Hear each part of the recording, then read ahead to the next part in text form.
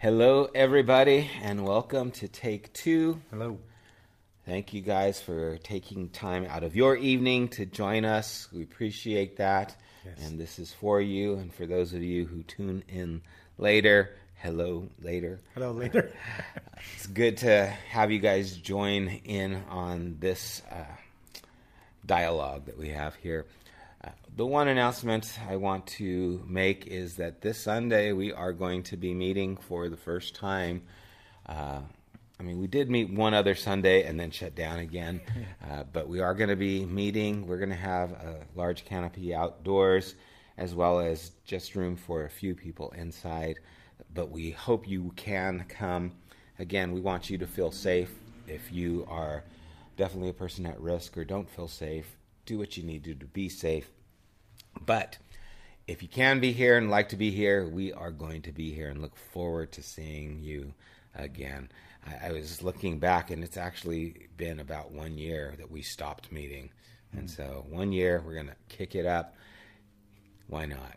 Let's just turn this thing around and make it happen. So anyway, just to let you know, if you can be here Sunday, we'd love to see you guys again and touch base. And we're going to do church different. Again, church is the people, but we're going to do what connects.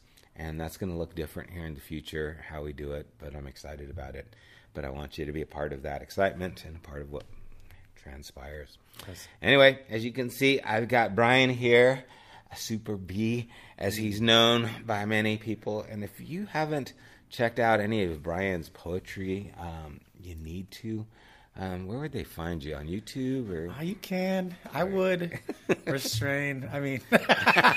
There's some old stuff on there, but Super B Poetry, if you put it in the search engine, I think there's just plenty of people that maybe have posted videos in the past, but I'm working on some new content that I think is a little bit more relevant to maybe current me, so so I think. But even old you, it's pretty powerful stuff, cool. I know what you're talking about. There's a lot of color in your language and things, but it's all good, man. Yeah. It really is. Thanks. It's very good. So I encourage you guys to listen to it. But tonight we're talking about Take Two from this past Sunday. Past Sunday was our Desire series, part 2. And really what we're looking at right now is getting to the heart. I enjoyed it a lot. It's really an important thing, I think. Yeah. Well, let me start with you, man. Give me some feedback, what you did enjoy, or start us off. Start it up. Okay. Well, desires in general, I think it's so beautiful that we're talking about it because, like you brought up plenty of times in the talk, it's not a normal conversation in the church. Yeah. And it's been suppressed, and a lot of Christian guilt comes from that. A lot of unhealthy, Pharisee behavior rooted in that. This kind of trying to obey the law without talking about what needs or need to be met and why. Yeah. And the beautiful conversations Jesus is having with, with random, ordinary folks about what do you want? What is it that you want? Very simple question. I feel like it's rhetorical and it's powerful and he understands. I have a thing in a running list in my notes saying what I know to be true about God. And one of the things I have in there is that when God asks a question, it's for me. It's not for him to know. He's not. You're like, huh? Wouldn't have guessed that. Is it possible to surprise God? Maybe. Yeah. But I think when he asks a direct question, especially what do you want? I think it's more a mirror. I think it's more it's a conversation. He's trying to reveal something definitely Correct, to us. And it's such an interesting thing that Jesus would care about that, right? Especially coming from a culture that has been high with the words, high with the works mentality, right? All that stuff above the waterline, right. The visible stuff. This is what it's about. It's about the doctrine. It's about what you do.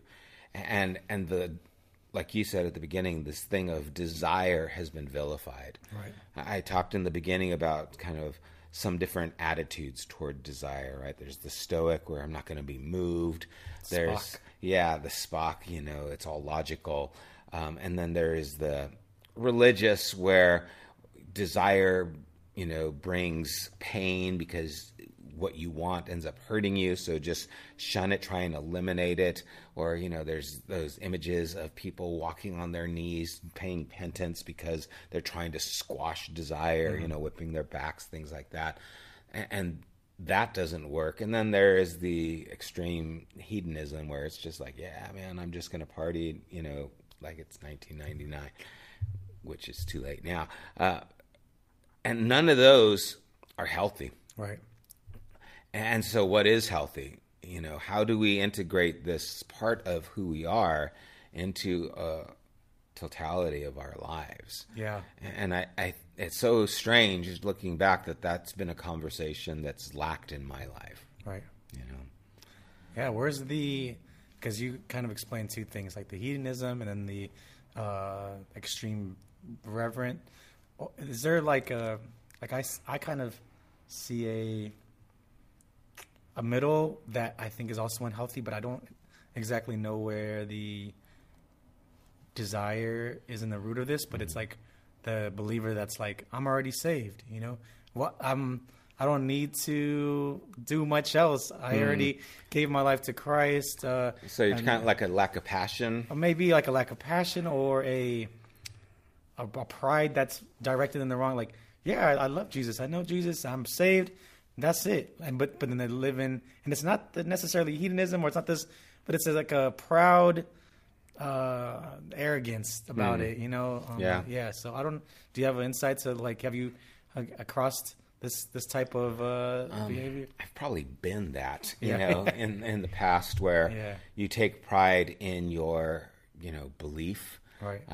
Pride in the things that you do. I guess it's kind of pharisaical, looking at it where it's like, I don't need to worry about that because I've got what I need. Right.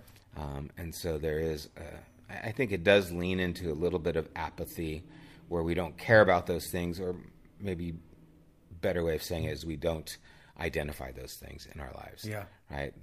They're not something that we see as important. They're probably there. They probably show up like when you get angry and lose your temper. They show up in different ways, or when you cry because something beautiful happens, and then your desire, your wants come alive, but you don't really tap into them. Right. Right. And remember, 2 weeks ago, it was really trying to capture these kairos moments, right, where desire erupts in our lives and we notice something, right? And so when there's not that willing to identify it, to notice it, then there are learning moments, growing moments that we lose. And I think that's something that happens a lot. It's happened a lot with me. Even now I'm trying to be aware of those moments more and more. Yeah. And they happen at the strangest times, right? Yeah. They happen when just little things happen and you feel something, and then you have to ask yourself, why do I feel that? What's going on? Monday would have been my mom's 82nd birthday. I saw that. And so Corinne in the morning said, hey, let's get some flowers and put it on your mom's grave. And I had a lesson out in Woodland Hills in the morning, and then I had another lesson in Rancho in the evening. And so it's like, okay, but I'm really busy. And for some reason, there was this pushback, right, where I was hesitant to do it. Yeah. And I was just kind of emotional about it. I didn't show a lot of emotion to her. I wasn't like, yeah, we really need to do that. I was kind of like, okay, but I don't know about the time. And it was ever. Yeah. And even driving there, I was a little pressed for time. I had time, but I was aware all of a sudden, it's like, why am I feeling this way?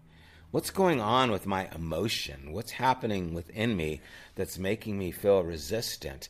And, leaning into that helped me to see that there's still healing taking place, and there's a not wanting to go there. Yeah. Right.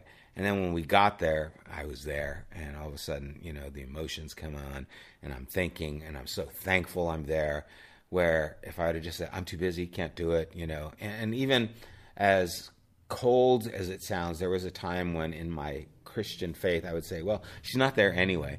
It doesn't matter. I shouldn't go put flowers there because she's not there. She's in heaven, right? Yeah, and I think it's some of what I just asked you about. That kind of thinking, it's in there. It's like, it's like I'm good. Yeah, I don't need to go there. Yeah. But I did need to go there. Yeah, I so needed to go there, and I so needed to lean into that because there are things that it's telling me. Right. And it's so important. And so that's why that below the surface shows up, and I want to be able to notice, and that's the whole point of this series, is we want to start looking out for those moments. Sunday, what I wanted to point out was that even in our worst moments, even when we want something like what Judas wanted, which was to betray Jesus, and what Peter wanted was to deny him, that Jesus still wants to be there. Yeah. And it's cool. Yeah, that's freeing if we can allow it. Or it can be freeing if we take Peter's road, and it can be detrimental if we take Judas's. And you mentioned something like that, a version of that in the talk. It was like about when he asked Peter 3 times. Mm-hmm. He was sitting in that moment with Peter, and obviously if he told Peter he was going to deny him 3 times, he was going to be present for those, he was going to see it, or at least, he wanted to be part of that moment. Mm-hmm. And that's like, I think the beautiful part about Jesus, and also like the commandment, it's like love others like Jesus loved us. Mm-hmm. It's like, if you study and learn these little nuances of how Jesus is loving his disciples, he's like, that's how I have to be with my friends. Like, be there for the times I know they're going to deny me, that they're not going to love on me, but I still have to be present and still pay like homage and lean into them, that's and again, we're double clicking on call-in culture, right? We're double clicking on this environment because that's the only place where this kind of thing is safe, right? That's the only place where living and loving like this is something that can help when something like that happens. Right? If it wasn't in this love of God centrality, then denying would have been, I'm writing you off. Right? Denying would have been, that's it, that's the end of this. And instead, when it's this, Jesus leans into it and says, what you have to do. Right? And I'm telling you, you're going to give your life for me. I'm telling you the truth. Here, you're going to deny me 3 times before the rooster crows. It's like, now where are we? Right? Because I'm here with you. Where are you with me? Right? Which is the question.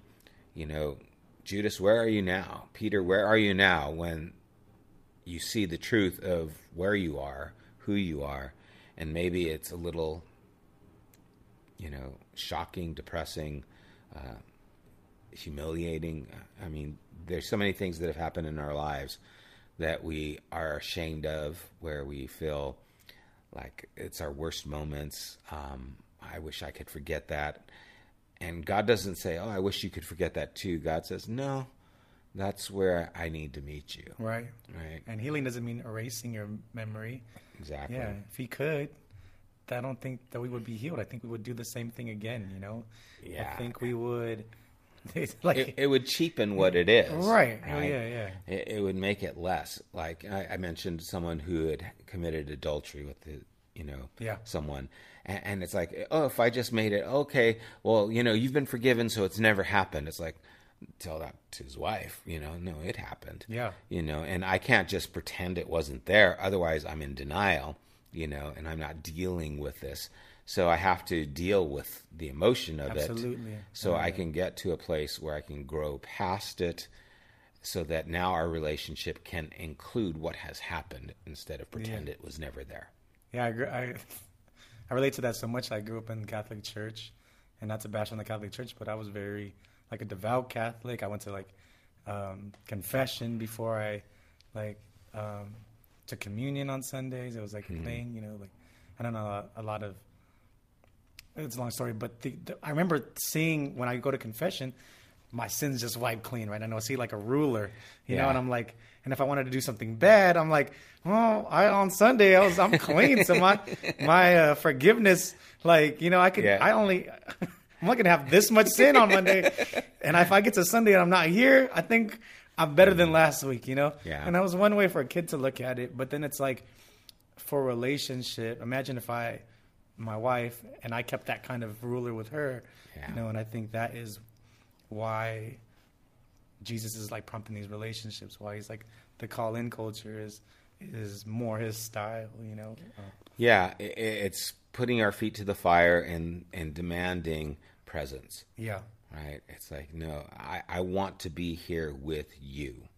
And really, I mean, he was with Judas. I mean, Judas is such an interesting character because some of the other things, I mean, it says in the one passage that Satan entered into him, which is just freaky, right? Yeah. But it didn't happen until Judas made a decision, right? And it seems as if, you know, I know some will say, well, it happened so that this would be fulfilled. But to me, it seems as if Jesus was still extending himself to Peter. You know, when he says, the one who's going to deny me is the one who I dip this bread in and give it to.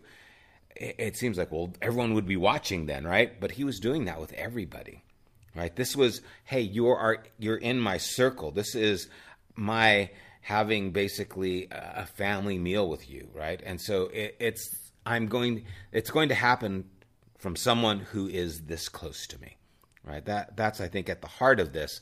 And the whole idea of him dipping and giving it to someone is still extending himself to that person. Yeah. You know, which why would Jesus extend himself to someone if he didn't want that dynamic of a relationship? Right. Or even the rich man who it says he loved and he was grieved because he turned away. And the intimacy that goes along with breaking the bread and sharing the table and already knowing, you know, and the vagueness of that, like, that statement, you know, who I give this bread to, that they're going to deny me, like, or they're going to betray me. It's like almost like it made everybody that he gave a piece of bread to, look inward, like, oh, dang, like he knows, you know, and because it's almost like we all have and we all do, you know, that's symbolic in itself, you know, like, yeah. And Peter couldn't even ask him. He said, John, ask him who it is, you know. You're next to him, ask him. He's just like not wanting to go there. But being in a position where even betrayal, Jesus cares about where you're at, and it still can be in part of this call-in, is a pretty illuminating thing. How do you hide something from someone who knows you and still loves you? And then why would you hide something? Wouldn't it be better to actually be there? Right. With that same person who committed adultery, when he told me, I want my marriage to work and I want this to happen, I said, well, then this is the best thing that could have happened to you. Right? Because otherwise you would be living a lie, and now at least the truth is known so that you can deal with it. Right, so you're in a better place today now that it's been uncovered, you've been found out, than you were yesterday when no one knew and everyone was pretending to be happy. Yeah. Right, because that'd be like the hangout culture. Oh yeah, everything's good, when it's not good. Yeah. Right, and so seeing it in that light, that it's actually better that it's known. And again, even as we said last week, you don't have to tell this to everybody, right? You don't have to tell your deepest junk to everyone who you see. But it's good that some people know you. And confession is a good thing. Yeah. You know, having people that you can open up to and talk to about the things that are going on, even that helps in your dynamic of understanding with God. And if you don't have someone like that, I'd recommend saying out loud while you're driving. If you're confessing something like this in a person, it would be better if he drove down and he says, God, I am having an affair and I'm committing adultery on my wife. It would be better him drive down and say that out loud than to just bury it and pretend it wasn't there. Yeah. You know, because now God says, good, I'm glad we're talking. Yeah. You know, which is kind of what this story was about, that ability to talk. Right. And I like that idea that last time we were here, where I was bringing up that thing that Frederick said about that we should be able to say that these things meet a need, that we shouldn't be ashamed of saying, well, this is the need that thing is being met, and then allowing God to teach you how to fill that with him or with love or with healthier things that meet that need, but to start there and with those conversations, a desire. And you wonder, like, what is the need that Judas had, right, or that Peter had? That need to feel safe. Yeah, and even Peter, like, I want you to feel like you can trust me, like I've got your back, Jesus, right? Yeah. He wanted to have that reputation, that recognition. Yeah, there it is. And wanting that isn't a bad thing. Yeah. Right? That's a good thing, but you want to have that in the right way. Right. And if Judas felt like, I was hoping Jesus was going to take on Rome and overthrow it, and he's not that guy. And so I'm actually disappointed with him because I wanted someone who could do this. Naming that and seeing that desire that he had, what he really wanted to see change happen where he was, and it wasn't happening the way he wanted it to happen. What could have happened if he had that kind of a conversation? Right? If he was open enough and able to have a discussion and say, Jesus, I've been looking for this all along. Yeah. Why should I trust you instead of wait for something like this to happen? And it can get there. And I think that's what, thankfully, we can read something that somebody else has went through so that we don't have to, even though we still do, because we're those kind of, we're that creature. We want to experience it for our own, but it just teaches us how to navigate through those situations if we pay attention, And maybe asking that question, why am I feeling this way? Yeah. I'm why there right now. Am I doing? That's what I had to do when I was driving to the mortuary. Yeah. I had to ask myself, why am I feeling so resistant? Why am I feeling so just distant with this? And I had to kind of embrace what that was telling me, because it was a Kairos moment. It was a learning moment for me to get in touch with what was going on, to deal with what was going on. I think the fear is that it'll come across like I don't care about my mom. I don't love my mom because I didn't go and take her flowers. Or the fear is that it'll overwhelm me and I'll, start crying and just be an emotional wreck. I mean, there are all those fears that are there if I do this or don't do this, instead of just being able to sit with it, and say, okay, why am I feeling this? Okay, I'm feeling this because of a number of reasons. It's just uncomfortable, and I'm not over the grieving, and I still am processing it, and, these things happen every now and then. These emotions burst up, and you start feeling, and it's a little uncomfortable sometimes. I think it's beautiful. It is. It's amazing, but it's scary. Scary, and you have to be willing to deep dive a little bit with your thoughts. You have to be okay. Especially in an affluent Christian culture, we have the ability to busy ourselves out of anything that requires sacrifice or or we can use it as little medals for look what I'm doing, So it's I think Jesus was really concerned with their intention, we can pick anything in that story and anything in here and we can say, sure, let's go bring my mom flowers.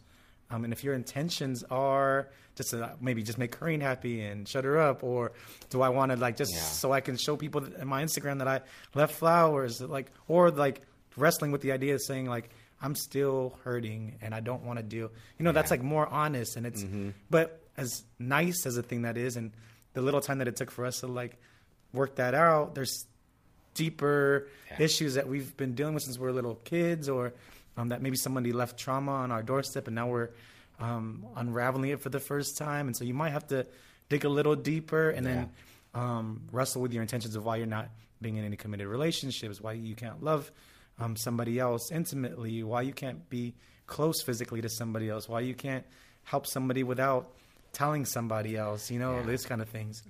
Yeah, and gosh, that sometimes feels like walking through a minefield. Oh, yeah. Right? I mean, there's so many of those things, and there's so many people who I've talked to, in the church who have these issues because of not dealing with things, not unraveling things, not taking serious the trauma that they had, the abuse they had, the requirement put on them that they couldn't keep. Yeah. This requirement of, okay, yeah, I know a story of a young man who in his youth group, he was told, man, you can't be alone with a girl. If you're alone with a girl, you can't trust yourself. You got to run out of there like Joseph, even if you have to run out naked, you just got to leave that place. And he started liking a girl, and he went over and he was alone with her. And he's like, I got to leave. He had a panic attack and just had to leave because he was afraid something was going to happen, instead of learning how to navigate. Yeah. Exactly. How do you deal with this? And yeah, you don't just give in to, this, whatever you feel like do, but learning how do I navigate this? How do I deal with the emotion instead of just being afraid of it because it's like, oh no, there's a desire. And then it's like, that's one of these things, boy, this is a whole different can of worms, but the whole idea of lust, it's not always bad, right? Aren't you supposed to lust after your spouse, right? Your lover? Isn't that what, the Song of Songs is all about? But it's like, don't do it. Now do it. It's like I've been squashing this my whole life. It's like, no. Right. Now I can. And it's like, I don't know how, right? I haven't navigated these waters. We haven't journeyed in this way. And so it's awkward and it's weird. And no one wants to talk about that. We just want to say, no, bad. Now it's good. Right. And we don't know how to transition. And so there's a lot of issues because of the lack of ability to transition to things like that. Right. And that happens in other areas of shame, right? I've done this, so I can't forgive myself. And if anyone knew that I did this, then, oh man, it'd be all over for me. I just couldn't show my face at church again or in my family again. Right. And that goes back to intention and why you tell a teenager why lusting is bad or what, quote unquote, if you don't teach them with the intention of wanting them to understand the boundary of lust and the beauty of it in the right fence, the responsibility of something that is powerful. Yeah, we're just beautiful. Saying no. And then now they, that whole rebellion side kicks in. You're like the forbidden fruit. Now it just turns into a thing that you want more, and you just end up, hating everything that your mom said. So it's just, Could you talk more about the wholeness and holiness? Because I think to clarify, maybe for somebody that was listening, that was like, maybe at the first time I heard it, because I was like, you can't be holy without first being whole, Yeah. Could you deep dive a little bit into that concept of what kind of whole does it take to be holy? Yeah. I mean, first off, the idea of holiness is within it something that is set apart. That's kind of the meaning, right? It's something that is connected, right? It's like I'm, wholly given over to, this relationship with my wife, and she is my, partner and all these things. And so I've set that apart, and this is what it is. And holiness with God is a recognition of our lives belonging to God, that it's all His, and so we're committed to Him completely. Similar in that idea. How can I commit my life to God if my life is fragmented? Right? So the idea of wholeness with the W is the idea of integrating all of these things, who I am, the way I think, the things I do, and the emotions I have. That's who I really am. And we talked about that a few weeks ago when we're dealing with kind of the grace and truth about, God loves who we really are, not who we pretend to be. Yeah, and we've kind of touched on that. That's the Pharisees. They pretended to have it all together. And it's like, I can't love that. That's not who you are. Right. So the idea of wholeness is being genuine, being real, where God could love someone who is whole and is still messed up, like Peter. Right. Right. So I guess that's the kind of maybe the confusing part for me, and to play devil's advocate. And it's cool because if you don't know, me and Sam don't really talk about these questions prior. So it's really nice that I get to ask him these questions. Like, if you're watching a sermon on YouTube, you can't be like, what do you mean? And I think this is cool that we get to have this discourse without having planned it, and he can still, because that's another thing. When you talk to somebody you have good discourse with, have good tensions in mind when you ask questions, because they're always going to turn into a fight. And so my confusion is coming with, can I assume then, if you're kind of like saying two things, I think. You're saying, like, can't be holy without being fully devoted, but Jesus loves you and still meets you halfway. So is it the holiness come when you are fully devoted, or can you be holy without being fully devoted? I don't think we ever know if we're fully devoted, right? And Peter wasn't fully devoted if he denied him 3 times, right? Was he still holy then? Yeah. He could still be holy, right? The idea of holy, you can still be set apart to God, devoted to God, but still have failure. Cool. Right. I think that's a clarification I was looking for, and that's kind of goes in with there's no condemnation to those who are in Christ, right? It's like, otherwise, nobody's there. And that's what I didn't want someone to hear, like, whole? Am I whole? Am I whole enough to be holy? That's what I didn't want somebody to, take from it. And that's a good nuance. Yeah. That's a good thing to bring out. And so that's why these things are important, too, because it's great being able to, even for me, having to listen to what I said, and I start thinking, I should have said more about that, right? And because in my mind it was clear, but then it comes out and you never know. But definitely wholeness is just being genuine who you are. Cool. A whole genuine you. Yeah, whole genuine you, even with all the blemishes. Cool. And that's what God wants to make holy. Nice. Not the perfected you, not the, there it is. Yeah, not the Instagram, what do they call those things? Filter, that makes it all nice with butterflies on your face. The one with the, red blotches and everything, that's you. That's the one God loves. That's who he sees as holy. Cool. And the holiness has nothing to do with you're good enough. It has to do with you're loved enough, which is that idea of gravity. Right. This is pulling us towards God, who is love, and his love is extended to us like it was to Judas, like it was to Peter, even in that condition. And it's important that we understand it's extended to us in whatever our condition is. Yeah. That's the good news. Right. This is the good news, that God loves you even if you betray, even if you deny. God loves you. And that's where he wants to meet you, in the truth of those things, or things like that. Not all of us are going to betray, the way Jesus did, or deny the way Peter did. But there's other ways that things show up. And we need to see that, just like Peter, he'll come up to us and he'll challenge us in those things. Yeah. What I didn't mention in that discourse with Peter in John 21, where Peter goes up to Jesus after the resurrection, and Jesus asks him 3 times, do you love me? When Jesus asks, do you love me, the word he uses is agape, right? This is a selfless, kind of a sacrificial, like an all-in love. He goes, do you love me like this? And Peter responds, Lord, I phileo you. He says, I love you like this, right? So Jesus asks him again, Peter, do you love me, agape, like this? And Peter again says, Lord, I love you like this. And then the 3rd time, Jesus says, Peter, do you phileo me? Do you love me like this? And I think that is where Peter had to I don't even know if I do that. Yeah. It's like, I don't even know, Lord. Because I thought I loved you, and look what I did. So those are the kinds of things where, Jesus said, well, do you love me with this? And I love Peter's answer, because it's like,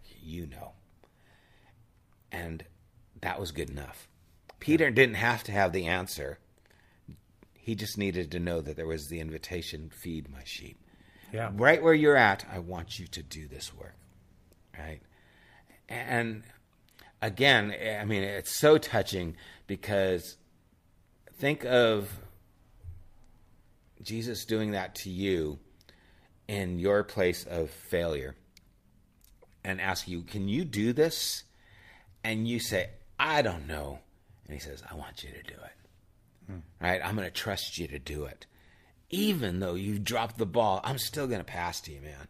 I'm still going to pass to you, even though, you haven't hit a jumper the whole game. I'm still going to pass the ball to you, right? I still am going to put it in your court, in your hands, so that you can do that work. Yeah. And it's humbling, Humbling, and it's like very, I don't know, it shows like the power of Jesus, of like the trust, the intimacy there, the relationship that had to be. I think as you were saying that, like every guy I think knows this junior high school love where you're like a girl and she's like, well, I like you, and you're like, well, I love you, and they're like, do you like me, and then they're like trying to define the same thing, and I think there's a lot of that going on, and then it'd be like me saying, well, you don't love me, and they're like, well, I love you, and then you're like, well, if I was taking Jesus' position, I'd be saying like something like, well, then I think I want you to be happy so much that I want to put like love in. I want you to find that, so I'm gonna give you whatever love I already had. You can take that with you, and then you can like go love at a like more excellent level. Like you're not telling them, give me back my necklace. You're my gummy bears. You're like saying like take everything that I gave you, any love and life that you learned from me. Imagine like high school me saying this, like, by the way, high school me would be like, it'll be like, but take everything I gave you, take all the love that you learned from me, and then go love exponentially because I loved you that much. I think that's so. It's almost empowering, right? Yeah. It's like I trust you more than you trust you. Right. Right. I trust you more than you trust yourself. And what is he trusting? Is he trusting your strength? Is he trusting the way you think, your beliefs? He's trusting that your desire is going to change. Right. And that's where he's wanting to win you. And that's what love is fine-tuned at, right? It's the heart. That commandment, love the Lord your God with all your heart, soul, mind, and strength. It starts with the heart, right? It starts with the innermost who you are. I mean, I think all parents know this, and the fact that we want our kids to love us, but we don't want them to love us because we made them. Right. Love them. It's like, you have to love me, and sometimes I like with my little grandson, Judah, because he's over quite a bit, I'm like, give me a hug, come give me a hug. And sometimes he doesn't want to, and I'm like, oh man, and I try and go over there, but it's not the same as when he just comes up and hugs me. It's like, oh, I want more of that, right? I want more of you wanting to come up. Oh, I got a best little story. This morning, his mom was at work, and she is working in downtown LA, and she got on a FaceTime call with him, and so she's talking to him before he went to school today, and she's saying, okay, buddy, I love you. All right, love you, Mom. Bye, bye. And she hung up, and he looked at Karina. He goes, that was just lovely. That's just lovely. He goes, that was just lovely. And I thought, what little voice says that? Yeah, and so, but it was like this had a warm feeling for him, right, It's like, oh, great, there was this interaction that was freely expressed by both of them, and it was lovely. It was lovely. Some things are just lovely. Yeah. That's it. And so, that's what God's wanting. He's wanting something to be lovely. And it can't be lovely unless it starts there in the heart. It's got to be the want to. God, I want to. And there are times when that just triggers and we're firing on all cylinders. And man, we love God with our heart and we're just passionate about him. And then there's times where we deny him. And Jesus doesn't want us to pretend that didn't happen. He wants us to acknowledge that. He wants us to recognize that. When James says if we confess our sin, he's faithful and just to forgive us and to cleanse us from all unrighteousness. Or 1 John, I'm sorry. that's saying the same thing. That's what it means to confess. If I confess my sin, if I'm in agreement with you, in other words, if we're seeing this, if we're able to live in this, then God is able to change this. Yeah.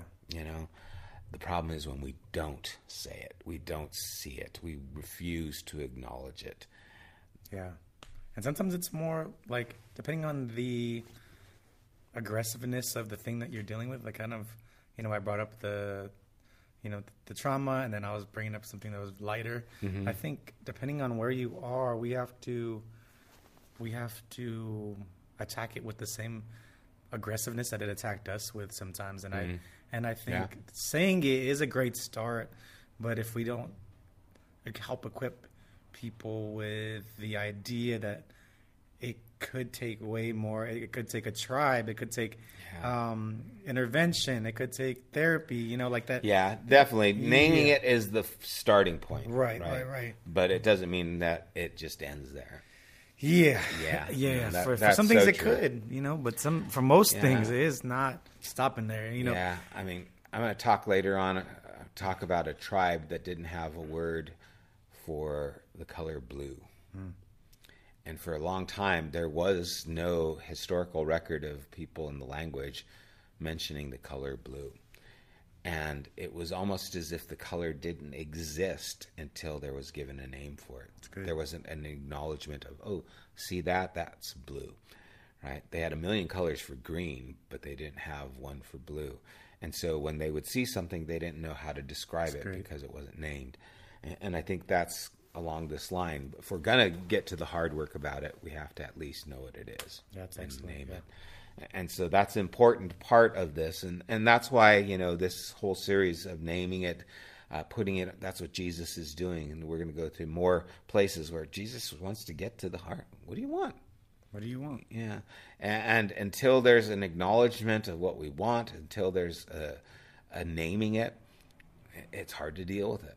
You know, we'll just dance around it, pretend it's not there. Alex and I are watching this show on Netflix called Imposters. Have you seen it? It's about, the premise is about this gal who makes guys fall in love with her, and then she does a bit of research on them before she bumps into them wherever. But she works with 3 other people to kind of manipulate this one rich guy, and then later, you know, gets him to marry, takes all his money, and then moves on to the next gig, you know, and does this multiplies this in every place. And soon you find out she's, you know, being held under the power of a higher being. But then, like, the catalyst is like, or the maybe the climax or the inciting incident is when it ends up at this therapist's office where she's like kind of in this safe zone, you know, and she doesn't want to tell the therapist what she's done, or she's pretending still. Yeah. And then, you know, so I think some of this is happening amongst Christians, where we say we're searching out for help, we're searching for community, we're searching for accountability, but then I still pretend in front of you, you know, I still, you know, I'm not able to, and then the therapist is great, you know, she's this, like, you don't have to be here, I'm here when you want to talk about it. And there's one therapist session where they don't say anything to each other, just staring at each other, and she says, the therapist says, so you're not going to say anything this round? She goes, well, at least I'm not lying, you know? And so it was like the progression of like this like movement towards the truth. Yeah. And then there's like one episode where she's like, I think I'm ready to tell you what I did, you know? And it's almost like that moment is where you're like, just being honest, you know, like, it doesn't mean you're never ever going to go back, or you're not going to have those feelings. Like you said in the talk, the desires aren't, how do you, stopping is easy, you know, like the desire, changing the desire is the hard part, you know, like, it's the one. Yeah. And I think this, where Jesus comes in is like, he's able to put the mirror so close, and you feel so compelled by how he loved you. There could be the shift of like desire there, you know. Like and that's the thing, you know. Maybe Judas didn't think he would really still love him. Who knows? You know, we just imagine these things. But how freeing is it when you know that person still wants to be there, right? Still wants to be close, still wants to love you, and the whole purpose of naming it is to be closer to you, not to shame you, not to push you away, but it's actually to have a deeper relationship. Yeah. You know, and sometimes, again, that's the hard thing, even for us, you know, in relationships. It's like, sometimes I just want to I want to look like someone that I think you would love, instead of trust that you would actually love who I am. Right. You know, and that's a scary thing, because if you knew who I really was, you would know I have these thoughts, and you knew I did this, and you know, and all these things start to come up, and then you start thinking, I can't tell you that. You know, I mean, everyone on a first date is an actor. You know? There you are, an actor. And then in that same show, she had said something profound. I think is related to it too. She says, when I find out what the person wants, then I can be that. You know, and it's cool that Jesus knows what we want, and he's already been that. You know, like he's already. It's very similar. It's like he's like, I know what you want. And it's me. It is, and that gravity is pulling us towards it, right? Right. It's that glue, that atomic glue that is holding it together. It's what we need. It's what we desire. It's what we crave, and he has it, and he's drawing us with it. He's wooing us when he sees us, and he says, "I got what you need." Right. And but I've got it for you. Not for the pretend you, not for the surface you, for the real you. Yeah. And again, those are the things. We all want to be known, and we all want to be loved, but it's so scary to have someone who actually knows us and loves us. Yeah. And that's what this is pulling us to. That's the whole idea of this nobody wants desire. That. Yeah. Nobody wants that, somebody that close, because then you can't go back. You can't. The magnifying glass becomes big, and there's freedom there, you know, like I've felt that, you know, and then I ran back to the thing that I wasn't supposed to be dealing with, and then I came back, and then I'm like, wow, this feels way more free. But then you feel, you know, like there's a desire that you're chasing, and you're like, all right, God, fill that, take everything away, that fill it with you, you know, like this prayer, and then you eventually get to the point where you're doing things like you did with your mom, like you're chasing the root of everything instead of letting it turn into this other thing. Because you could have got mad at Kareem later that day for saying, "Why are you wasting my time? Why I told you that I wasn't." You could have been resentful. Instead, you're able to get to the root before it got to anything else. Because we have that power. We can do that. Oh, yeah. I mean, and it can turn on a dime. I mean, because driving there, I was having those thoughts, right? I mean, just to be honest, it's like, why is she making me do this? She knows I'm busy, right? I was having those thoughts, and then I was, you know, again, and I believe it's the Spirit of God, you know, working in our spirit. I have that other voice that says, is this a bad thing that she's wanting to see happen? And it's like, well, it's just, you know, she shouldn't have to force it on me. I mean, I'd be put away if my inner voice was out loud all the time, right? This psychotic voice like all of us. Really. But, you know, I was having that kind of conversation. It's like, why is she making me do this? Why is she forcing me to do this? And then the other voice that just says, why do you feel this way? And that was the voice that really cut through the other voices. And that's the Kairos moment where it's like, okay, I've got to see something's happening here, because I'm feeling very agitated about this, and I shouldn't feel this way about this.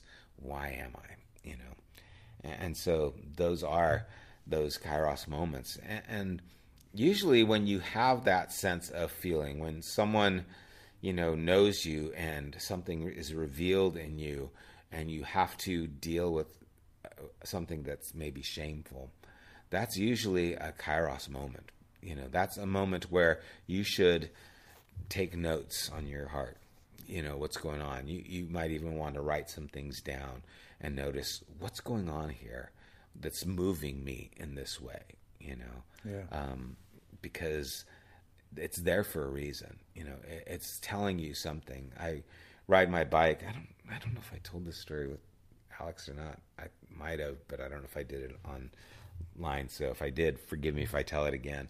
But I ride my bike in this trail in the mornings, and there's this one part where there's this hill. and it's a little tough coming from, upland going to Rancho. You have to go down this ravine, and I'm usually, trying to push myself. So I'm a little worn out, and that hill it's a little work for me, but I, get over it, and then it's better. Coming back one day from that very hill, there was a guy in a wheelchair wheeling his way up that hill. And I was just overwhelmed because I dread that hill. Like, that hill is just, hey, here comes the hill. I've just got to gear myself up to it. And here was a guy, and I could almost see agony on his face as he was just pushing himself up in that wheelchair to get up that hill. And it just moved me. And I thought of the resilience of this man tackling on something in a wheelchair that I dread on a bike, Yeah. And it was one of those moments for me where it encouraged me, it motivated me. It's like, look what you can do when you want to conquer something. Yeah. And again, there's things in my life that I'm always wanting to conquer, or things I'm wanting to see happen. And that was just like, let's go. I'm going to strap in and I'm going to go for it. And it happened in that emotion of just like, oh my gosh. I mean, I just felt like crying after I drove past that guy because I hate that hill. And he was doing it in a wheelchair, So things like that, take notice. Take notice. Yeah. I feel like it's happening all day if you're aware, if you're in a place. Yeah, and we're going to get into how it shows up in different ways. How it shows up like a wall that you just can't get past, or a speed bump. There's different ways that these things show up that we'll get into later. At the end of last week, I asked some questions, and I talked to Alex about it, but maybe I can tap you and pull out of you what your thoughts are. What's been your experience with this words, works, mentality, and then the wants? What's been your experience in the past regarding this kind of thing? Are you leaning more like towards like discipleship? Mm-hmm.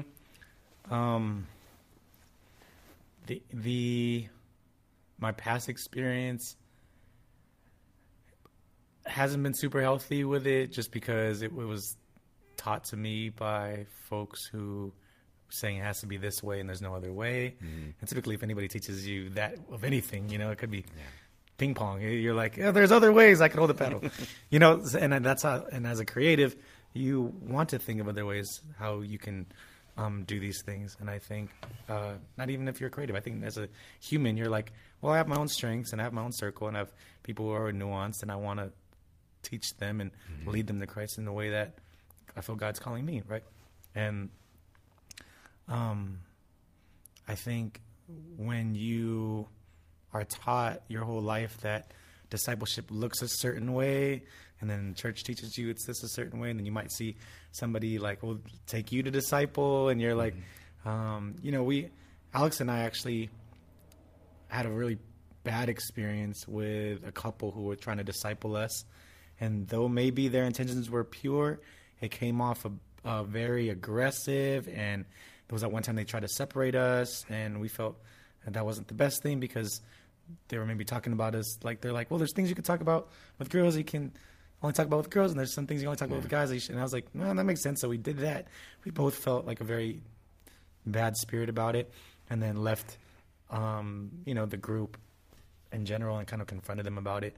But we're like, and then you see the discipleship of like the door knocking or like the tapping people at the park, and did you ever meet Jesus? And you're like, well, I've been having friendships for 10 years when I've been that you're trying to do the same thing in 5 minutes. Like, I'm not saying it's impossible, but I guess that's where I'm going with that. Like, yeah. And then, is there anything about this kind of model that maybe excites you? That you see it as something that motivates you, stirs up some ideas in your mind, just regarding it. Yeah, I think the inward looking, the call in, I think it's bringing to light, the whole series of like from the beginning, like the truth, grace, the call out, call in. Like, I think just being able to like identify them and compartmentalize them has given me like an opportunity to like, at the very least, have language, to talk to people when they're like, I mean, I just had, even when people are asking like biblical questions, non-biblical, like there's there's a power and knowledge, that when applied in the right area, you feel like, oh, now I have the tools to disciple, to lead someone to Christ. Because there's nothing I could say that's gonna save you, or you're gonna have to make a decision. I just have to be an example of that. I think that's the biggest works you can do. You can live your life. Your life is the example, and they can feel compelled or not compelled. But there's gonna be little I'm gonna say about what you're doing. That's my words. There's little I can I can tell you till I'm blue in the face that what you're doing is wrong, but you probably knew that. You didn't need to hear me say that. What I can show you is what maybe good looks like in my life now, from being in the desert, and now I can take you to water, and you decide if you want to drink or not. Those kind of things. I know I have a story of when I was a youth pastor. There was a young kid. The parents asked me to help their son who was using drugs and drinking, partying, like most of high school was. And so I started talking with this guy, and I shared the gospel with him, and he said a prayer with me, accepted Jesus. And I said, okay, I'm going to disciple you, and I'm going to, we're going to go through Bible studies, basically, is what I'm going to do. I'm going to teach you the Bible, and you're going to follow Jesus. And then I got a phone call from his dad saying he's not home. He's at the 7-Eleven partying with his friends.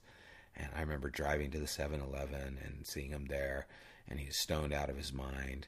And I remember I just so it's all over now. You and Jesus are done, I guess, right now, right? And I just laid this trip on him. And it's oh, man, I feel like such an idiot right now when I think of some of the things I did. But that was one of those things where it was I'm just going to deal with, what I've said to you and what I see you doing, and I'm not going to take anything else into consideration. Right? And it's so unlike Jesus, and I don't know why I thought that's what I had to do in the name of Jesus. But because with that, I know that's cringy for sure. I know. It's oh man, it's But the opposite side of the coin of knowing people's wants, I think discipleship should look like Jesus, because that's what he calls us to do, is love like him. So I think if we put ourselves in the place of Jesus and looking for people's wants, we have to be careful when we see them, because we are holding the mirror. Sometimes we might be the one to be Jesus' voice in the moment and say, well, what do you want? And we have been, and we can think of the people in our head that we've done that with. And so we might say something like, so what do you want? And then they might tell you, and then later to use that against them, to shame them, or talk about the worst thing you could do. And I think it's so normal. The poorest thing we could have normalized in Christian culture was to be okay condemning. And I think that, and I'm still having conversations to this day where people are like, well, you have to tell them the truth. Loving them is telling the truth. But there's a way to tell them the truth without telling them, there's a, and it's not pandering either. It's there's, and there's a deeper truth, right? There's a deeper truth than the fact that Peter denied him. Right? The deeper truth is that there was self-preservation. The deeper truth was that there was fear. The deeper truth is there was a lack of trust in what Jesus had said. Right? And that was the deeper truth. The denying was actually, just symptom or something. It was the symptom of the problem. And so sometimes we're trying to deal with symptoms and we never get to the real problem. Right. And we're saying that that's true. Here's the truth. Yeah, but you're not dealing with it. The reason, I can't do this isn't because I've got a cut on my arm. It's because the arm's broken. And you're not dealing with a broken arm. You're just wanting to put a Band-Aid on it to say, this is what you need to focus on. And sometimes it takes a long time to get to the deeper truth. It does. And I think partially of why Jesus said there's a new commandment is because we were taking the other commandments and taking the love out of them, and he was like, if you could just do this, then the other ones will fall under that, you can't cheat on your wife while you're loving your neighbor, while you're loving them in the same, it's these things. So, I mean, and he, was with them for 3 years. It wasn't like just one day he had a Sunday morning meeting and said, Right. here's what to do. Yeah. He lived with them and journeyed with them and showed them by his life. Another question, last question, is there anything like in this model that concerns you? And when I say concern, it's not like, oh, I think it's wrong, but concerns you maybe even in ways that can be taken wrong, or ways that you feel a little too, something about it. I think having these conversations, because anytime you make a model that is general, then people start placing stuff in the underground, or they just start filling it in. Yeah. And I think the danger is if you take any model and then template it in any situation, and then now you are like, well, Sam said, if I, Yeah. he just turned you into the Bible. And I think why the relationship part is so important, and why you have to go through this stuff with a trust circle and accountability, and is so that you can dissect use it as a tool to place, more nuance in those things. Right. Yeah. I mean, the whole idea of this was to get out of the binary, right? Grace and truth, and add just a little bit more. But you could slice this up like a pizza, right? You could have all kinds of parts to it and probably nuance it to a lot deeper detail. But that is a good point, right? So that we don't think, okay, I know how it works now. Right, I got to figure it out. I got the diagram. This is just to give us a ballpark that we can play in. Right. Yeah. And you're talking about large concepts. So grace and truth. I mean, ask somebody tomorrow what is it? What is truth? And see how that conversation goes. But so that in itself is something to digest. I mean, even through this, I've been redefining at least what I've learned grace to be. Yeah. Grace is unmerited favor. Yeah. It's like, no, grace is journeying with you through life. Yeah, that's good. Right? And so there's, it includes one, but it's so much more. Yeah, the unmerited favor is like the what they teach you in church or Bible school or something. It's the seminary answer. Go look at the dictionary and here's what it says. Yeah. And that's where people get into word studies. Oh, let's get into the word studies and see what the words mean. But just knowing what a word means doesn't take into consideration all that it was to encapsulate.